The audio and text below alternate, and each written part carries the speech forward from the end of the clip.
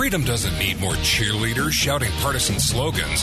It needs thoughtful, principled disciples of liberty. Deep down, we all know that freedom and liberty matter. This is where we discuss why they matter. It's time to elevate the discussion. Welcome to the never-ending quest for clarity. This is Loving Liberty with Brian Hyde.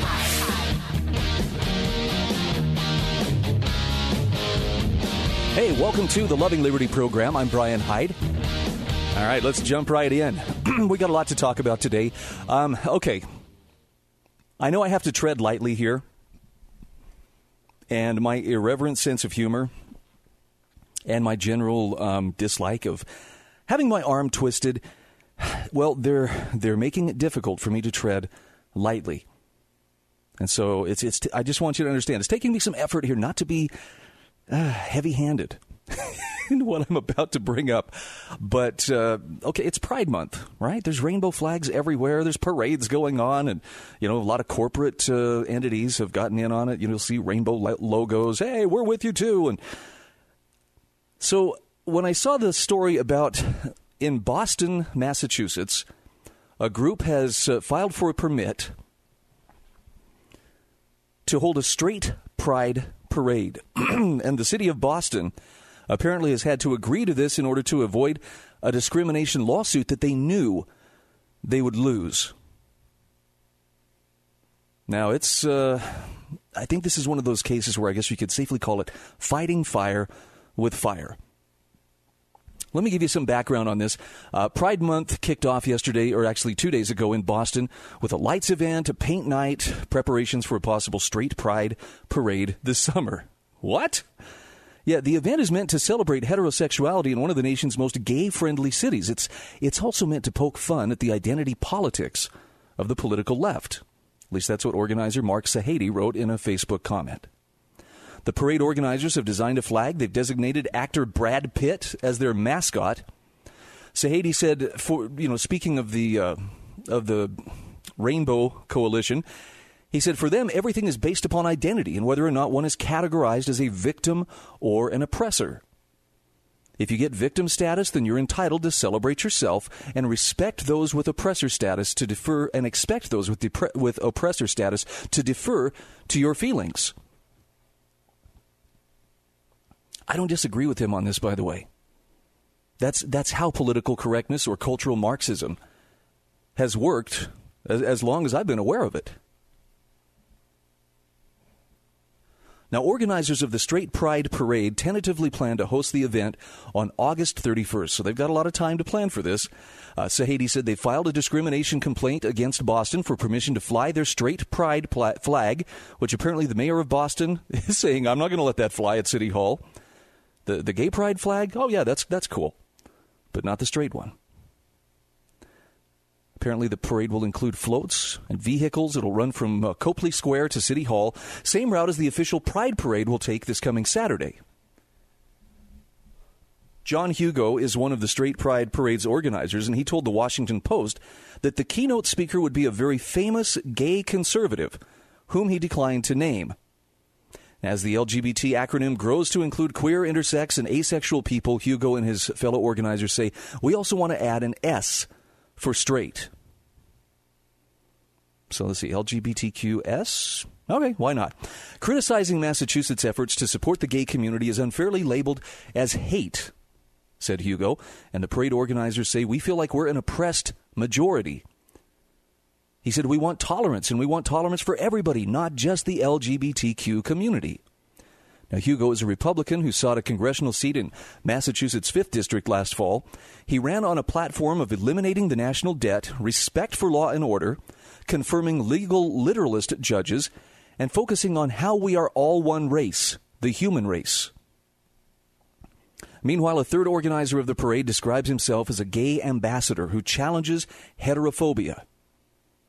In a statement, Boston Mayor Marty Walsh declined to specifically address the Straight Pride Parade, instead focusing on LGBTQ pride and encouraging people to attend the official Pride Parade and advocate equality for all, I would add to that, who agree with him.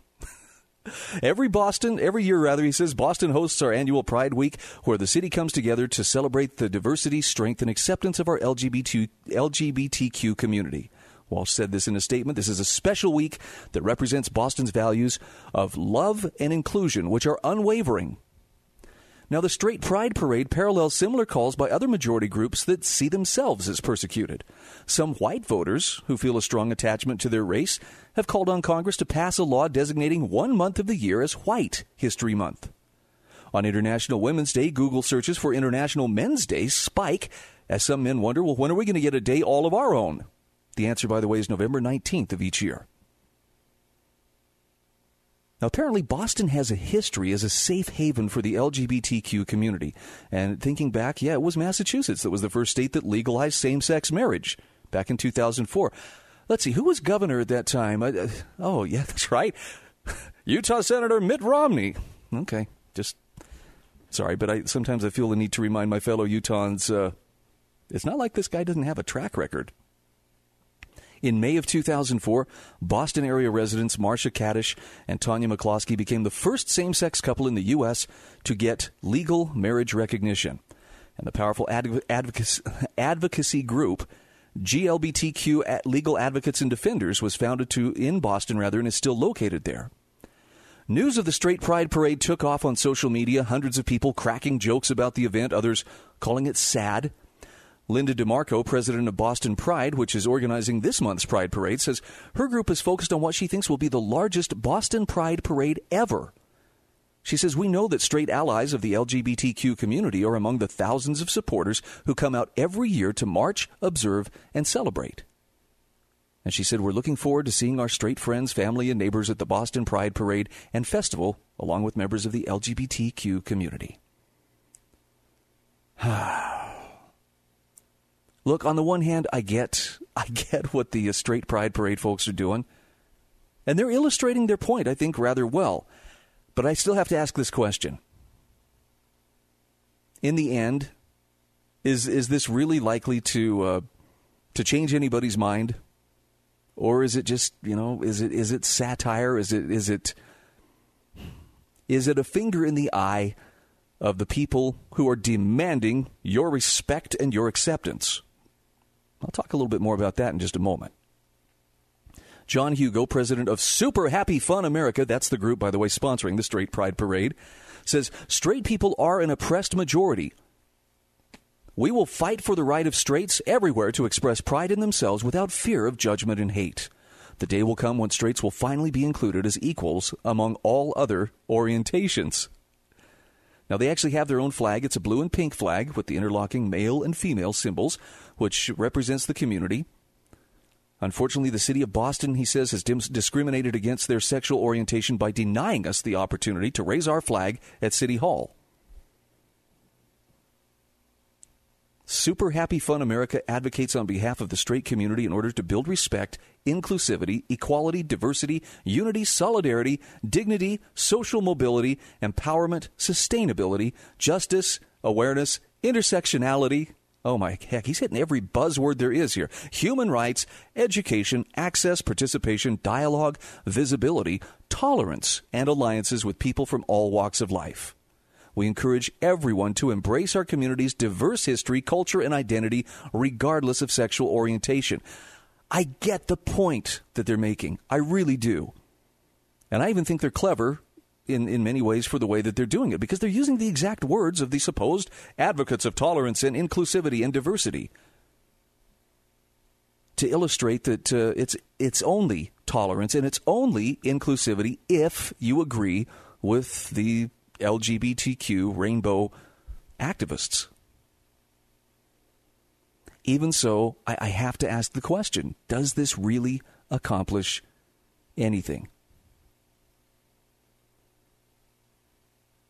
Maybe it's a good outlet for those who are feeling frustrated. I don't like to be, coerced and ordered. You will respect me. You want the surest way for me not to respect you? Just demand that I respect you.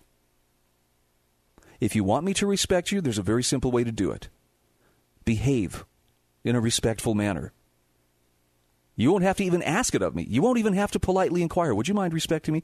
If you are behaving as a respectable person, I have no choice but to give you my respect. Why? Because you're commanding my respect. Through the way that you conduct yourself, through the way that you respect yourself and the people around you, I can't help but respect you. Stamping your foot and demanding that I respect you and that I accept you and do what you say, oof. Nope, that's not going to provoke any respect, at least in my heart. It'll probably provoke a little bit of, resentment, maybe even a little contempt if you push it far enough. I think identity politics is poison. And even when straight people, satirically engage in it, it's still poison. Choose carefully what poisons you allow in your life. That's all I'm saying.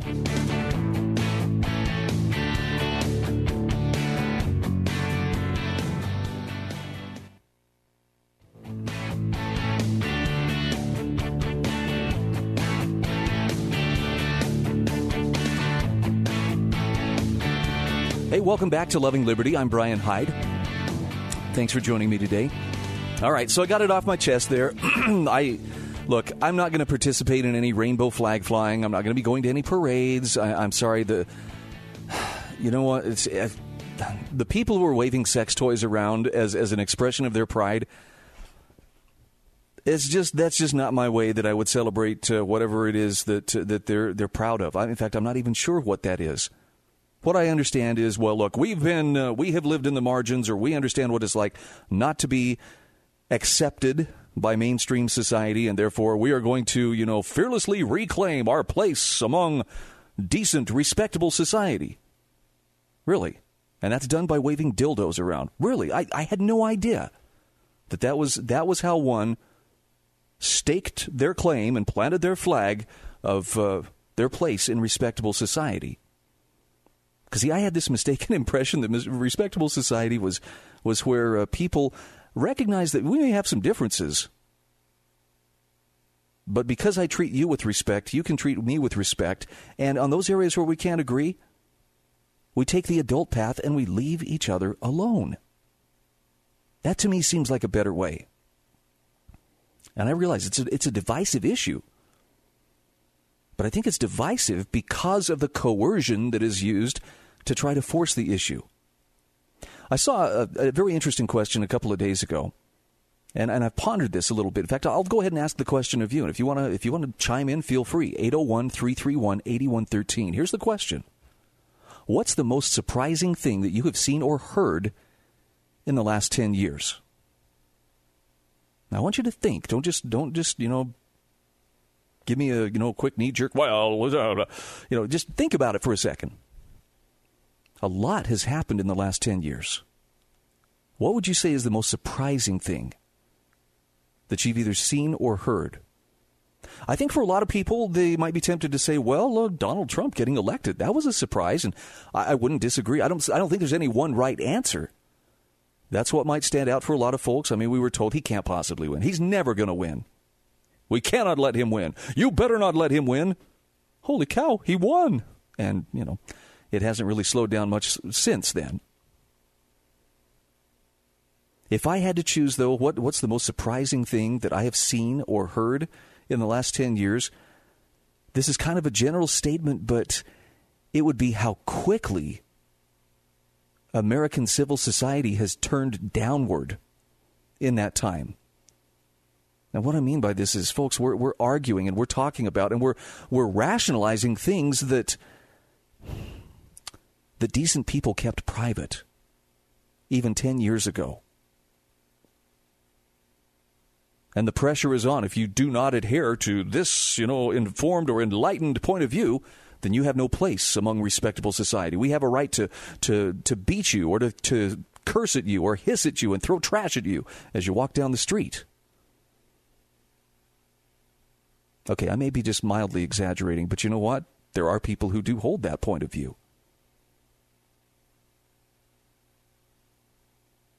And I have this perception that the speed with which that downturn is taking place is increasing. I mean, it's the sensation of catching a really good, steep downhill on a skateboard. Gravity's taken over. I don't think we're quite at terminal velocity, but it's approaching, and faster than most would think.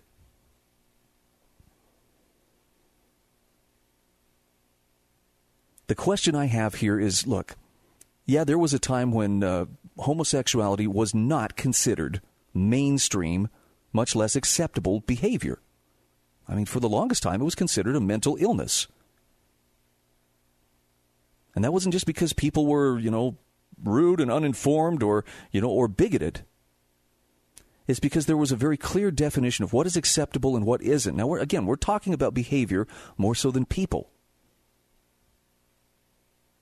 When you're evaluating practices, that's not the same thing as judging a person. What you do may very well contribute to the kind of person that you are, but it's not the sum of who you are. And thank goodness. Because every one of us has made mistakes. Every one of us has done things for which we're like, you know what, I'm ashamed of that. I wish I hadn't done that. And the beautiful thing about life is, when we make mistakes, we can all pick up, make course corrections, adjust our course as necessary, and move on in a happier, more productive direction. But in order to do that, there has to be some kind of objective standard of right and wrong. And I'm not just talking in the sense of just traditional religious morality. That's a good guide, especially if you're going to be teaching, right and wrong to large groups of people. What I'm suggesting here is that you cannot have good character without a clear sense of right and wrong. And you know what? Forcing your viewpoint on people or defining deviancy down to where, well, it's really nothing, that's not how it's done. I know people say, well, it's hysterical to think that, the same-sex, or LGBT activism is going to somehow lead to the mainstreaming of practices like pedophilia or bestiality. But why wouldn't it? I mean, come on, follow the thinking through to its logical end. Once we take away the idea that anything can be considered deviant, come on, nothing is deviant in our society anymore. Then what are the limits? See, I'm not talking about let's go find people to persecute. Let's go find people to feel better than. And I'm going to acknowledge there are people for whom same-sex attraction, or even I'll say it, some perversions, are a very strong and very real temptation for them. I don't understand, why it all happens like this. The human sex drive is one of the most powerful appetites that we possess, and when we fixate on certain things, it can become corrupted into, things that would just absolutely shock and sicken you. If you know anybody who's dealt with pornography addiction, you can start to grasp that there is no end to the kinds of deviancy that people are willing to embrace and celebrate. There's no end to what can be fetishized. But the question you have to ask at some level is, does this make you a better person, or does this make for a better society when we make the pursuit of pleasure king among all things in our lives? And I think historically the answer has been societies that embrace pleasure at any cost are the societies that go into irreversible decline. They're the civilizations that fall. And they fall because they just don't have the moral character to keep their momentum and keep their energy directed in a positive direction.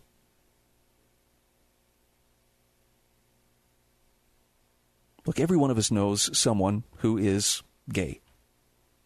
Without a doubt, we all know people who are gay. And I'm here to tell you, God loves his gay children. He does. He loves people, no matter what they may be contending with. no matter what tendencies they may have, no matter what behaviors they feel drawn to. They have value in his sight. They're his children. And as such, we owe them respect and love and understanding. Now, at the same time, we owe them the kind of compassion that comes from not encouraging or trying to enable behavior that's destructive or unhappy or unproductive. That doesn't mean we have to stop in and save them from themselves, but it also means we don't lie and say, hey, that's great, you just be you, any more than you would say to someone who has a genetic predisposition to, say, alcohol addiction. Hey, man, drink up. You were born that way. Look, love has got to be the component. It's got to be voluntary. I guess I'll just leave it at that.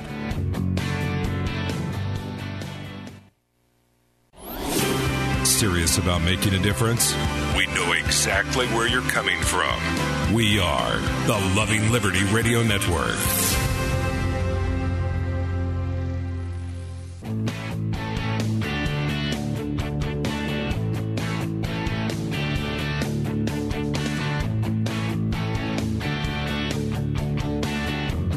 Welcome back to Loving Liberty, 801-331-8113. Look, if you need to set me straight, please, feel free. You're not going to offend me. I had to get this off my chest, and I feel better for having done so. But I'm telling you, if you need to weigh in, you are welcome to do so. Again, 801-331-8113. Okay, there's a lot of other good stuff going on here. Let's talk about a couple of other things. Oh, this was fascinating. Okay, I'm not a science guy. I do like some science fiction, but I'm not a scientist. But when I saw the headline, the sun has reached solar minimum and its surface is ominously calm, I remembered my friend Ralph DeLugas, who hosts Truth is Stranger Than Fiction every Friday right here on the Loving Liberty Radio Network. I thought, now this sounds like something Ralph might talk about. And when I hear the term solar minimum, if someone were to ask, well, what exactly does that mean? Up until I had read this article, I don't know that I could have given any kind of a definition. Now I would just say, as I understand it, a solar minimum is when the solar activity is at its lowest. And this is a cyclical thing. So what does it all mean? Well, here's an article from metro.co.uk that explains why scientists are keeping a very close eye on this. And I'd still like to get a good second opinion from my friend Ralph, just because I think he would have a great take on this. The surface of the sun, the article says, is normally a roiling, superheated hellscape. Descriptive. But NASA images have revealed that the face of our star is looking ominously calm right now, prompting claims it's reached a stage of its cycle called the solar minimum. During the minimum, there are significantly fewer sunspots, and its magnetic field weakens. And what happens is this allows cosmic rays from outside our solar system to rain down on Earth. Now, that doesn't pose a threat to anyone here on Earth, but it can be risky for astronauts and sometimes for satellites that are outside of our atmosphere. The website Space Weather wrote, the sun has been without spots for 16 consecutive days. That's a sign that a solar minimum is underway. Many people think solar minimum is uninteresting, but the article says not so. This phase of the solar cycle brings extra cosmic rays and long-lasting holes in the sun's atmosphere. And this solar slowdown often causes temporary cooling in Earth's atmosphere. Now, the article says climate change deniers often hail this cooling as evidence that the heating of our world is about to go into reverse. Sadly, this is very unlikely to be true because the sun follows an 11-year cycle, meaning it will simply spring back to life in the coming years. And here's the kicker. Once activity ramps up, the sun will be rocked by an increased number of what NASA is calling gigantic monster explosions. They warned about this last week.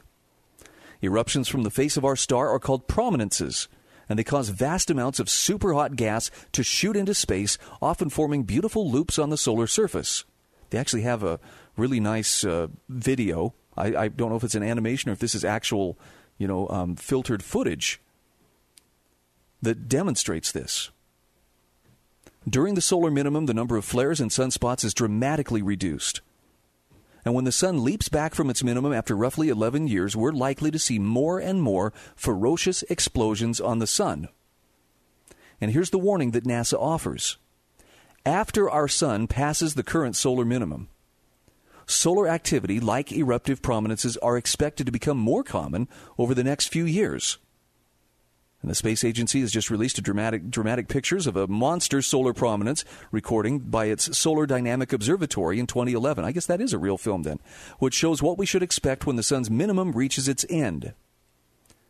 NASA said the dramatic explosion captured in ultraviolet light in the featured time-lapse video covering 90 minutes, where a new frame was taken every 24 seconds. It's pretty cool when they show it in time-lapse. I mean, it is incredible. The scale of the prominence is huge. NASA says the entire Earth would easily fit under the flowing curtain of hot gas. A solar prominence is channeled and sometimes held above the sun's surface by the sun's magnetic field. Okay, now here's where it gets a little technical. The article says a quiescent prominence usually lasts about a month and may erupt in a coronal mass ejection, or CME, expelling hot gas into the solar system. The energy mechanism that creates a solar prominence is still a topic of research. And the prominence is not necessarily a threat to the Earth because they tend to loop into space and then fall back into the sun. But that coronal mass ejection that can sometimes be causes billions of tons of particles to gush outwards at high speed. And these eruptions are generally only strong enough to cause problems for communication satellites or other spacecraft. Sometimes, however, they're much stronger, and they could be powerful enough to impair human civilization. At least that's the warning NASA gave earlier this year. The most famous coronal mass ejection took place in 1859. It caused a geomagnetic storm called the Carrington event as a pulse of charged particles bombarded Earth's magnetosphere. Now think about where technology was in 1859 versus where it is today. The point here being, if it happened today, the results could be devastating. In April, NASA wrote that the Carrington event compressed the Earth's magnetic field so violently that it created currents in telegraph wires so great many wires sparked and gave the telegraph operators shocks. I guess it's like a giant EMP. And NASA says were a Carrington-class event to impact the Earth today, speculation holds that damage might occur to global power grids and electronics on a scale never yet experienced. Kind of makes you think about books like Lights Out or 1 Second After by William Forstyn. I know those are worst-case scenarios, and I'm certainly not trying to encourage you, hey, let's all be fearful. Hey, man, you better go check your supplies in the bunker, man. That's not what I'm saying. But I found this article fascinating just because it addresses the possibility that maybe there could be an issue if we have a so-called Carrington event as a result of the sun coming out of solar minimum. Probably something just to keep an eye on. I'm not trying to tell you, boy, be scared, be very afraid. But I kind of miss the days when all I really had to worry about was, I wonder if I'm going to burn. I'm pretty fair-skinned. So I'm either going to freckle or I'm going to burn if I'm outside for any period of time. Not much I can do, though, if there's a big electromagnetic pulse that starts damaging electronics. Look, I've been in radio long enough and remember the days of when we were using, purely satellite delivery for many of the syndicated programs that we carried, especially on talk radio. And there were there were warnings that would go out about twice a year. Hey, this is a time we're going to have sunspots. And I couldn't even tell you exactly how those sunspots work, but I know that they interfered with our satellite dish's ability to receive a good, clear signal from the satellite that was sending us the data and sending us the audio that we were carrying, the Rush Limbaugh show or Sean Hannity or Dr. Laura or something like that.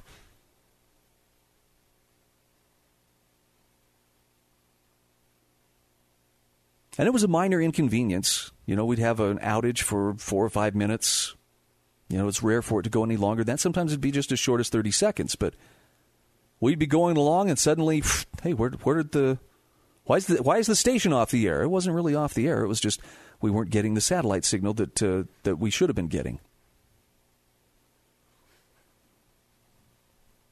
But I'm not aware of a coronal mass ejection taking place. And maybe this is something better suited, for, George Norrie, Coast to Coast AM. Maybe this is something that the sci-fi folks should be looking into. But I thought you might find it interesting. And I would ask you, just pose the question. If I had to make do, if I knew that the power grid might be interrupted for a period of time, and I'm not talking for a few hours, but if you knew it was going to be interrupted for maybe a matter of days, maybe a matter of weeks, would you have a way to back up what you're doing, to do what you're doing, cook your food, preserve your food, heat your water, whatever the case is, without electricity? And for most of us, the answer is like, well, no, it would stink. Look, I've watched people start to lose their minds after 3 or 4 hours of a power outage. Now, granted, this was in southern Utah, and sometimes the summer temperatures can get hot, especially in St. George. It wasn't uncommon after a power outage of a few hours to see people load the kids in the car. Come on, kids, we're heading for Cedar City, an hour away. Well, what are you going to do? Well, first of all, we're going to go to a drive-thru up there, and we're going to buy dinner because they still have power. And if we hear that the power's still out back in St. George, we're going to rent a hotel room because it has air conditioning. It's weird. People start to congregate at the convenience stores. The gas pumps don't work. Again, not trying to scare you, but just trying to say, wouldn't it be great to think about something like that ahead of time and have your preparations in order beforehand?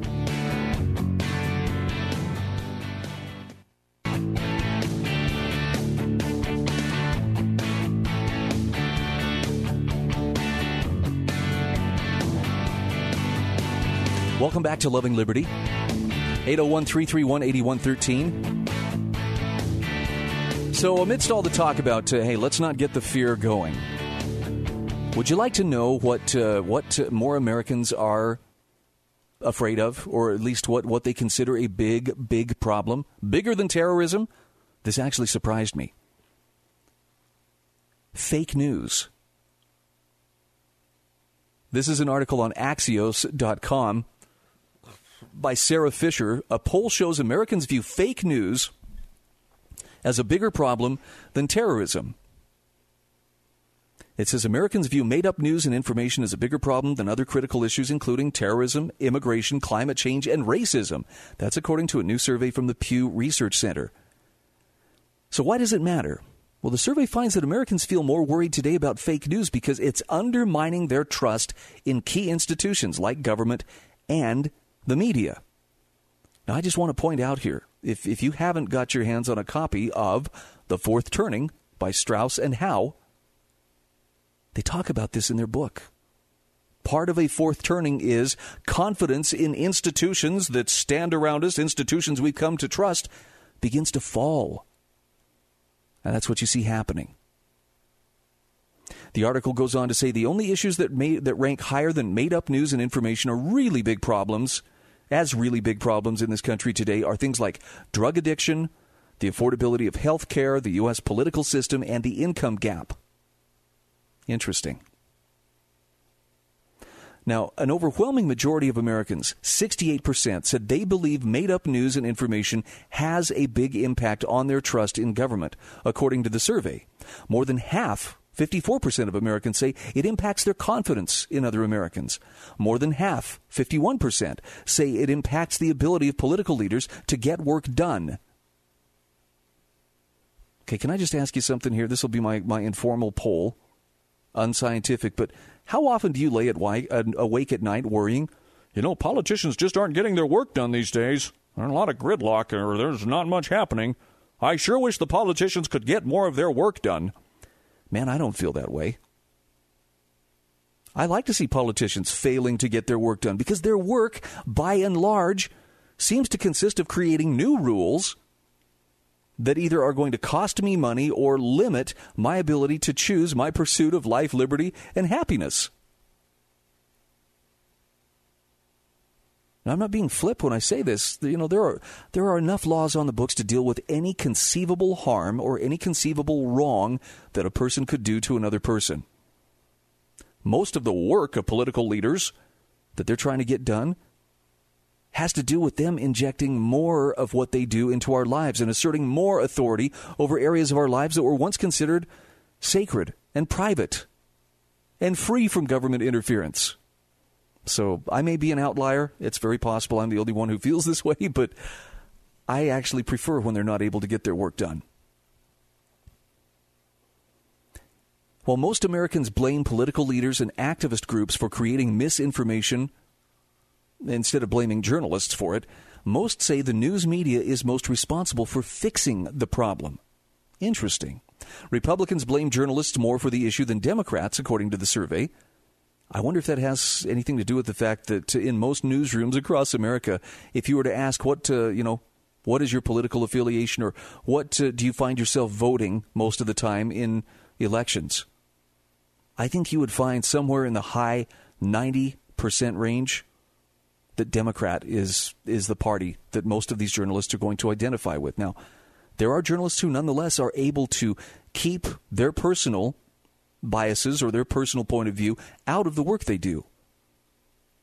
But I also feel like there's sometimes enough consensus that it's not a matter of, our bias is showing. It's a matter of, well, everybody thinks this way. Yeah, everybody within your echo chamber thinks that way. But it doesn't mean that everybody does. And truly objective journalism, man, it's a welcome thing when you can find some journalist who is willing to and able to put his or her personal preferences aside in order to report on what's going on. I hold up Glenn Greenwald, founder of The Intercept, as one of the best examples of this that I know of. I don't think Glenn Greenwald would necessarily qualify as a conservative. I don't know what his... I'm assuming he would probably lean fairly hard to the left. After all, he's gay. He and his spouse, another guy, lived together in Rio de Janeiro, Brazil. I think he would probably lean a little more left than not. But I honestly can't tell from the way he writes where he stands because he doesn't interject politics. And when he calls out politicians or he calls out people who are perpetuating falsehoods, he does it without first checking, well, wait a minute, are you one of us or not? And to me, that makes him an indispensable truth teller. I'll give him greater credibility. That doesn't mean, I believe everything he says. I don't ever have to question it. But there's a credibility that he has built, at least with me. When I read his stuff, I tend to give it a little more weight than I do other journalists that maybe are a little less restrained in shaping the narrative in a way that agrees with their worldview. And I know those are fighting words. You say that to a journalist, a real journalist, and they're going to get mad. How dare you accuse me of bias? Don't you know how persecuted my profession is? But I've also seen what journalism can be like, especially at the national level, especially, the politically motivated journalism. I'm not calling it a conspiracy. It's consensus. And that consensus, unfortunately, gives the impression that, well, let me explain this to you, youngster. Here's the way the cow chewed the cabbage. I realize I'm painting with a broad brush here. If you are a journalist and I'm offending you by saying this, my apologies. I don't know every journalist. I'm speaking to a general stereotype that I've observed in 35 years in working in the media. And look, conservative journalism, I need to say this, it's just as biased. The big picture is, look, misinformation has existed always in various forms, but the internet era has made the problem harder to stop in real time. And I have to ask the question, why do you need to stop it? And how do you propose to stop it? I mean, come on, YouTube made another big move yesterday. We're stopping hate. Well, you're just, demonetizing people's platforms. You're not stopping anything. You're just, catering to what you want to cater to. That's fine. It's your platform. I used to have people ask me, why don't you have he was a pretty well-renowned white supremacist in southern Utah, Johnny Bangerter, I think was his name. When I first moved to southern Utah, people would ask me, well, why don't you ever have him on your program? Why don't you have it? Because they wanted to hear some sensational, they wanted to hear some rambling or incendiary kind of rhetoric.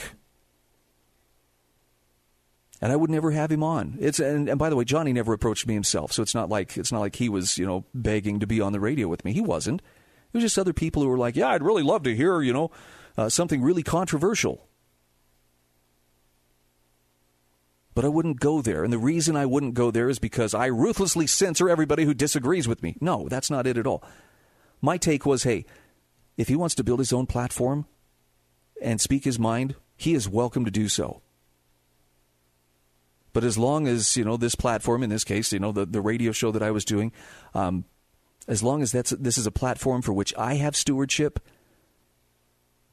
I'm going to say build your own platform if that's the approach you're going to take, if you want to take, a hateful approach. Now, I don't believe for a minute the people who are being banned and demonetized by YouTube, for instance. Steven Crowder, I get it. He's a rabble-rouser. But I don't see anything hateful in what he's doing. I do see him calling people out and holding them accountable for some pretty radical things that they're willing to engage in. But I don't see him being hateful. So when people talk about, well, how do we stop the problem? Why does it need to be stopped? The antidote is more truth, more free speech, not less. According to the poll by the Pew Research Center, more than half of Americans sometimes come across fake news online. Many report changing their internet habits to lessen their overall intake of fake news as a result. Now, keep in mind, fake news and misinformation, these are abstract terms which give people in power, such as President Trump, room to weaponize the term in order to denounce news they don't like. And this has dramatically exposed more Americans to the debate around the problems it causes for society, and it likely impacts their view of it as an important issue. Could be interesting to see how things shake out as the 2020 election approaches. I don't think the problem's going to get better over time, and apparently a majority of those surveyed say they don't think it is either. So what can we do? We can propaganda-proof ourselves. That's a topic for another show.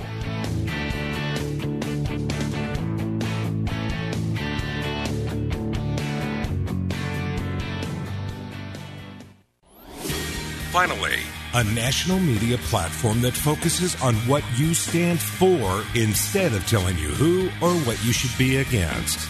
This is the Loving Liberty Radio Network.